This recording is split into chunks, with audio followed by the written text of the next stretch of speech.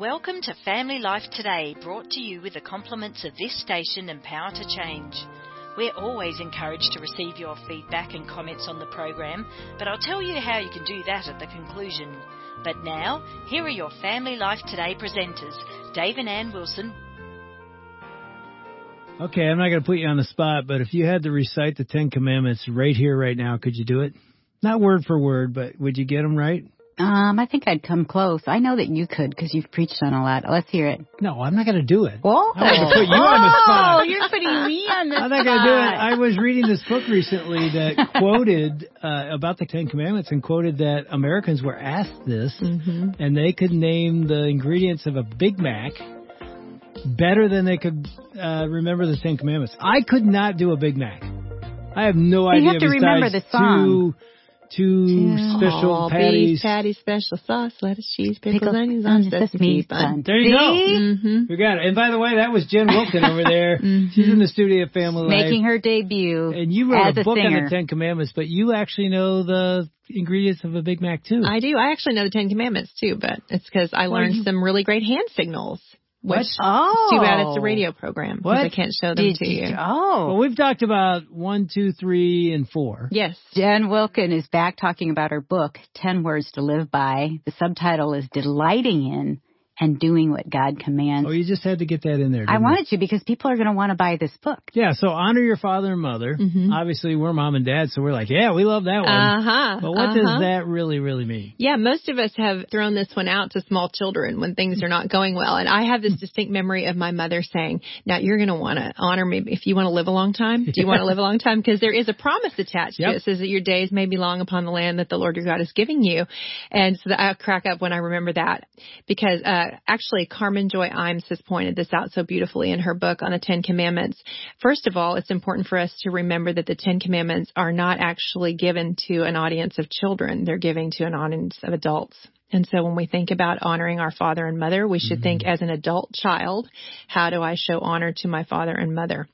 But what Carmen points out is that your days being long upon the land is a promise to the community, not to the individual. It's saying that if you show honor to your elders, then God will bless the community for as many years as you are in the land. And I love that so much. Jen, why did God include that? Why is that so important to him, do you think? Well, I think you can see even in our culture that we honor youth and we worship it. Not all cultures have, but ours certainly does. I think everyone has a tendency to see people's value in terms of contribution. And the older that we get, our contributions become less about producing tangible things and more about giving wisdom to those who are doing the producing. And in a culture like ours, you become increasingly invisible the older that you get. And what's being talked about here is in terms of your actual family, making sure that those who are older receive the care and the dignity that they deserve as they age, that we listen to the things that they know and have learned. But the Puritans would say that this expands beyond our understanding of just our immediate family to anyone who is in authority over us, either by virtue of wisdom or age or their position. And so I always love this because there are so many people who have a hard time picking a Mother's Day card or a Father's Day card because they have a difficult story with a parent. And what the fifth command is telling us is that we should be at no loss to be able to honor fathers and mothers. They may be spiritual fathers and mothers. You can feel the 10 Commandments are now shifting. We've had that we are to show honor to God, and now we're seeing show honor to earthly authorities over us. And then they will pivot from there and say, now here's how you can love your neighbor as you love yourself. You know, there's a history here with Family Life. The founder and president, Dennis Rainey, wrote a book on this commandment. And all he was saying was exactly what you said, Jen. I don't know if you ever heard about this, but he said one of the ways you could do that is write a tribute to your mom or your dad or both. And often it was written by us adult children to a parent that we didn't honor, you know, that we hadn't forgiven. I remember writing one to my mom. I mean, it was the greatest gift I'd ever get. Forget the Mother's Day cards and the flowers. That meant so much for her son to honor her. I know that when it changed our relationship because of me choosing to obey that commandment. When my parents had their 60th wedding anniversary, I asked all my siblings to write a tribute. Basically, I put a scrapbook together and I said, just tell Mom and then separately tell Dad the things that you have loved and the ways that they have impacted you. And I'm telling you, I can still, my parents are gone now. They just passed away, both of them in the last few years. They'd been married 70 years. But I can still picture them sitting on the couch, opening this book and crying. They read it out loud. All their grandkids, some of the great-grandkids were around them. And to see the joy that brought them. There's something so beautiful about legacy, too. And for all the grandkids, 12 grandsons. Yes. And even the great-grandkids who were then super little, but it was so beautiful to watch that. And I thought, this is right. This is good. And it feels like it honors God as we honor them. Absolutely. Yeah. Okay, I thought we're only going to get 2 today. We're going to get at least 3. Okay, greedy. So the next one, do not murder, we think it's just, well, you explain it, because you explained it so well. You call it honor life. That's right. All of the 10 commandments are dealing with some aspect of honor. And when we come to the one on do not murder, that's where a lot of us are like, oh, thank goodness, I finally hit one. And I'm like, I definitely have not done that, right? And that's when you really don't want to go to the New Testament and read Jesus' words in the Sermon on the Mount, because he links this particular command to sinful anger and contempt. Like there's a terrible progression that he points out when he talks about, calling your brother a fool or saying raka. And that's an incremental increase in your contempt for someone, the way that he plays it out. And the point that he's making is basically at that moment he is surrounded by some listeners who pride themselves on not having broken this command. And he's saying, not that it is equally bad to be angry with someone as it is to murder someone, but do you know how you avoid having murder at all? By not letting your anger devolve into sin and into contempt. Because the second that you are able to say raka, which is the equivalent of saying someone is worthless, the second that you devalued someone, you're on a path to being able to say, and since you're worthless, what will it matter if I take your life? When we understand murder as the end result of contempt, and that contempt is the baby of anger that goes uncontrolled. Anger is not a sin in and of itself. It's a negative emotion, but we all know that within a nanosecond we can take it to a sinful place. So he's basically warning them, if you're not aware of how murder happens in the first place, then don't consider yourself above the law. You're breaking the law. You're breaking the law in your heart before your hands actually pick up a knife and stab someone. Yeah, it's interesting. You even mentioned that we are called to be our brother's keeper. Explain that. Well, this is the chilling part about the command not to murder, is that you have the whole story in Genesis 3 where the serpent shows up and Adam and Eve sin, and they are told now, instead of being co-laborers, you're going to be competitors with one another. And then the very next story that we see is a story about murder. That within the first generation that follows Adam and Eve, we hear come true the promise that the serpent said would not be. The serpent says, you will not surely die. And yet surely, we see death play out in the story of humankind immediately. And in the first 2 offspring of Adam and Eve, we see Cain take Abel's life. And he asks this terrible, piercing question that should hover with us for the rest of the Bible. Am I my brother's keeper? Which is answered at the cross in Christ with a resounding yes. He sees himself as our keeper. Hebrews says that the blood of Christ speaks a better word than the blood of Abel. The blood of Abel cried out for justice, and the blood of Christ calls out for mercy and grace. So when we read the 6th commandment, we should ask, am I my brother's keeper? And not be content to answer the question with, oh yes, so I should not kill him. We should answer it with, how might I be a means of life for him? Wow. How might I assist him in his flourishing? How might I draw him into a better and more beautiful way of living? It's not simply that we don't kill. It's that we become preservers and protectors of life. Yeah, I love how you write, this doesn't mean we merely refrain from taking life, but run toward it, giving life protectors, esteem givers, peacemakers. And when I read that in the book, because you write it so beautifully, I thought, that's Jesus. Yeah, it is. He ran to the cross. Yeah. He was not dragged to the cross. He ran because it's our life. That's right. Okay, we got to go to this one. All right. This is a big one. We're a marriage and family show. Whether we were or not, we still need to talk about commandment number 7. Many people want to skip over it, but it's do not commit adultery. Yeah, that's right. And so, again, Jesus is helpful to us here. We don't have to wonder about the implications of this command. And we've said already that the order of the commands is important. Commit adultery comes after commit murder. And this is because both adultery and murder are expressions of contempt. People tend to mischaracterize the sin of adultery as, oh, they had a romantic entanglement and ended up, having an affair. But what adultery is to adulterate something that was pure.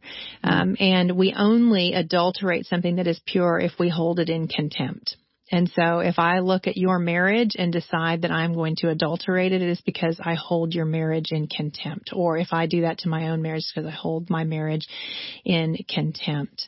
I would also just, note that when Jesus addresses adultery, he's almost always, it seems like, addressing husbands.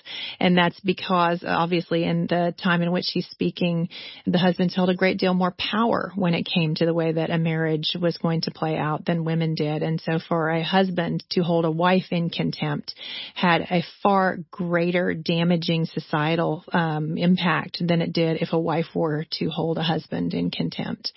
They're sobering words. It is bad for the community when marriages don't stay healthy. It's bad for the community. It's not just bad for the family. It's bad for everyone that is around the family as well, because responsibilities have to be shifted around in the community to care for a family unit that doesn't function the way that it was before it was adulterated. But as Jesus points out in the Sermon on the Mount, adultery doesn't start with adultery. Adultery starts with lust. And we live in a lust-saturated culture.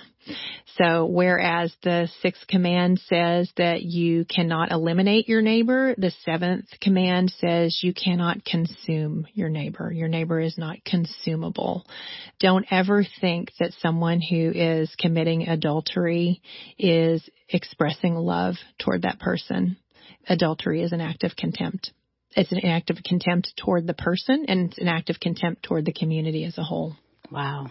It's not often you think of it like that. No, I was going to say, a man, I'll just speak for men, who's struggling with lust, sexual lust. Because lust, ephemia, is strong desire. It's not naturally bad, but if you take that desire in the wrong way, almost all men would say, I feel no contempt toward my wife or toward my marriage. But you're saying at the heart of that, the 10 Commandments are getting at, this is deeper than you think, right? Well, that's what Jesus says, right? Yeah. He says that looks at a woman, and what he's communicating is a desire to take her. And if you think about really even the story of King David, what did Samuel say? He said, you don't want a king over you because you know what he'll do? He will take, he will take, he will take, he will take. And we see Saul take and take and take and take. And then even David, who takes Bathsheba from Uriah. He acquires her.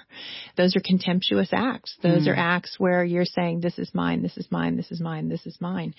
Lust is, like everything else, it's something, in its immediate form. It's not necessarily a sinful thing, but when it is something that you meditate on, when you allow it to have a foothold, that's when it immediately becomes about self-gratification. It's about self-gratification. It's about the consuming of another person for my own desires. I was just thinking of the guy listening, the husband, who we often go, oh, yeah, I'm good with number 7. I've never done that. I'm never going to do that. But if you're playing with temptation in whatever area, whether it's pornography or visual or some woman, I would just say, heed Jesus' words. Be very, very careful. Playing with temptation leads to devastation. I mean, it's just like you're on a path.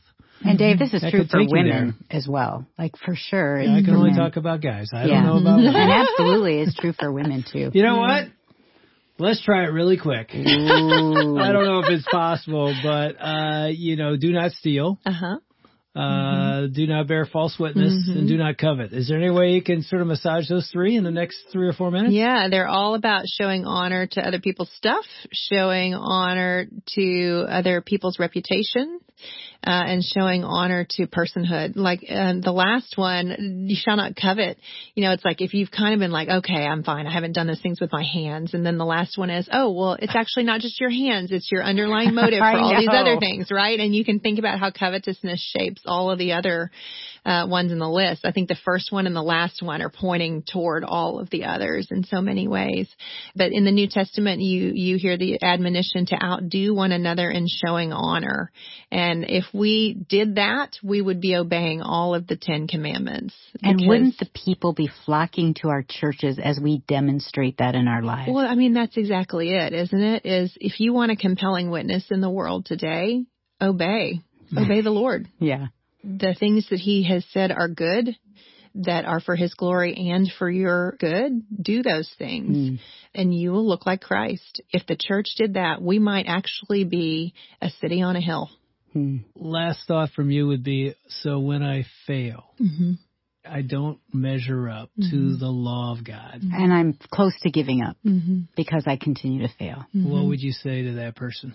First, remember that when God saves us, he does so with all knowledge of every sin that we will ever commit. And so though your latest failure is a news to you, it is not news to him. And your sin is the product of a finite person. You only have, as Psalm 90 tells us, 70 or 80 years to work in as many sins as you can or as much obedience as you can. But you will only sin so much. Grace originates in the heart of God and is infinite. And so you will not reach the end of it, and you will not surprise him any time during your lifetime with another sin. On the other hand, I would say pay attention to the sins that you keep committing, because you will not turn from a sin that you do not hate. You probably are still doing that same thing because it still feels more natural to you than righteousness, and you don't yet recognize just how dangerous it is. And so ask the Lord to help you hate that sin. Think of any sin that you commit with less frequency than you used to, or that you have stopped committing altogether. That's sanctification, right? Is an increasing period of time between committing the same sin and a decreasing time between the sin and the repentance. That's so often how sanctification plays out. But the reason that you're turning from that sin and perhaps haven't from this one you've committed again is because you understand clearly just how bad that sin is for you. This one you may just not be there yet. So ask the Lord to help you to measure the impact of that sin, not just on you, but on those around you and on your relationship with the Lord. And then ask him, Lord, I'm going to say it again. Keep creating in me a clean heart. Keep renewing a right spirit in me. And he will. You took a deep dive into this. And I think anytime we go really deep in God's word, it changes us. Like we make discoveries, we see things. How has this changed you? I think we all either tend to be good rule followers or good rule breakers. Like we're either the legalist or the licentious person left to our own devices. And for me, I'm I can do it. I'd be the person who's still standing, after Dave says the I'd be that guy in the guy in the New Testament who's like, all these things I have done, what else was I do? That totally would be me. And Jesus would tell me the parable of the Good Samaritan and just crush me like a bug. And I think that's what the 10 Commandments do. They crush us in the best way, because Christ is the embodiment of the law, and he's the stone that we either fall over or that we're crushed by. We want it to be a stumbling stone for us. We want it to make us fall again before him and cry out for mercy. That's the ongoing process of the Christian life. And that's what I need. I need the law to get bigger and bigger and bigger, so that I can know, as the disciples say at one point, who then is equal to these things. And is that what you would hope for our listeners, for those that read your book? Yes, and that we would say, no one is. No one can do these things apart from the Lord. And to which Jesus responds, ask, seek, and knock. And suddenly we're not asking for a new car or a better job, or we're not seeking for, which house to live in or what town to move to. Instead, we're asking that the Lord would grant us steadfastness and courage and repentance and kindness and generosity, and that He would grow character in us. So I think that is my prayer for anyone who spends time with the law that is written on our hearts, meditating on it day and night, would be that rather than be carvers of graven images, we would ask the Lord to carve us into the image of Christ by His word, which is living and active and sharper than any two-edged sword. So often husbands, wives, moms, dads will say, I want to have a great family. I want to have a great marriage. Mm-hmm. Listening to you the last couple of days, I thought, you know what you should do? Take the 10 Commandments, post them up on your kitchen wall, which, again, we laugh because it's like, I don't want those there. It's going to be a burden. Mm-hmm. But if we delighted in doing what God commands, that's your subtitle, the relationships that matter most, which are in our home, would be literally transformed. Absolutely. If we just allow God's power to enable us to live that out. Mm-hmm. Marriage would be better, family would be better, honor would look, it Our would walk just with be God beautiful. Would be it would be, it's why God gave it to us. It isn't to be burdensome, it's to set us free to live the life that He wants us to flourish in. We want to thank Dave and Ann Wilson and their team for another edition of Family Life Today. Although our programs are produced in America, the issues facing families like forgiveness, communication, and taking care of our kids transcend national borders. These issues profoundly affect relationships everywhere. In Australia, Family Life is known as Power to Change, and our mission is to effectively develop godly families, the kind of families that change the world one home at a time. A key part of our mission includes strengthening marriages and families all around the world. We want to do whatever we can to bring timeless truths to the challenges you face as you seek to strengthen your family and join us in changing the world. Do you have more questions on how to develop healthy marriages, how to be a better parent, how to make romance and sex work well, or how to grow spiritually? Check out some articles that will help challenge you to move forward well at our website. Go to families.powertochange.org.au for more information. Until tomorrow at the same time, God's richest blessings on your family.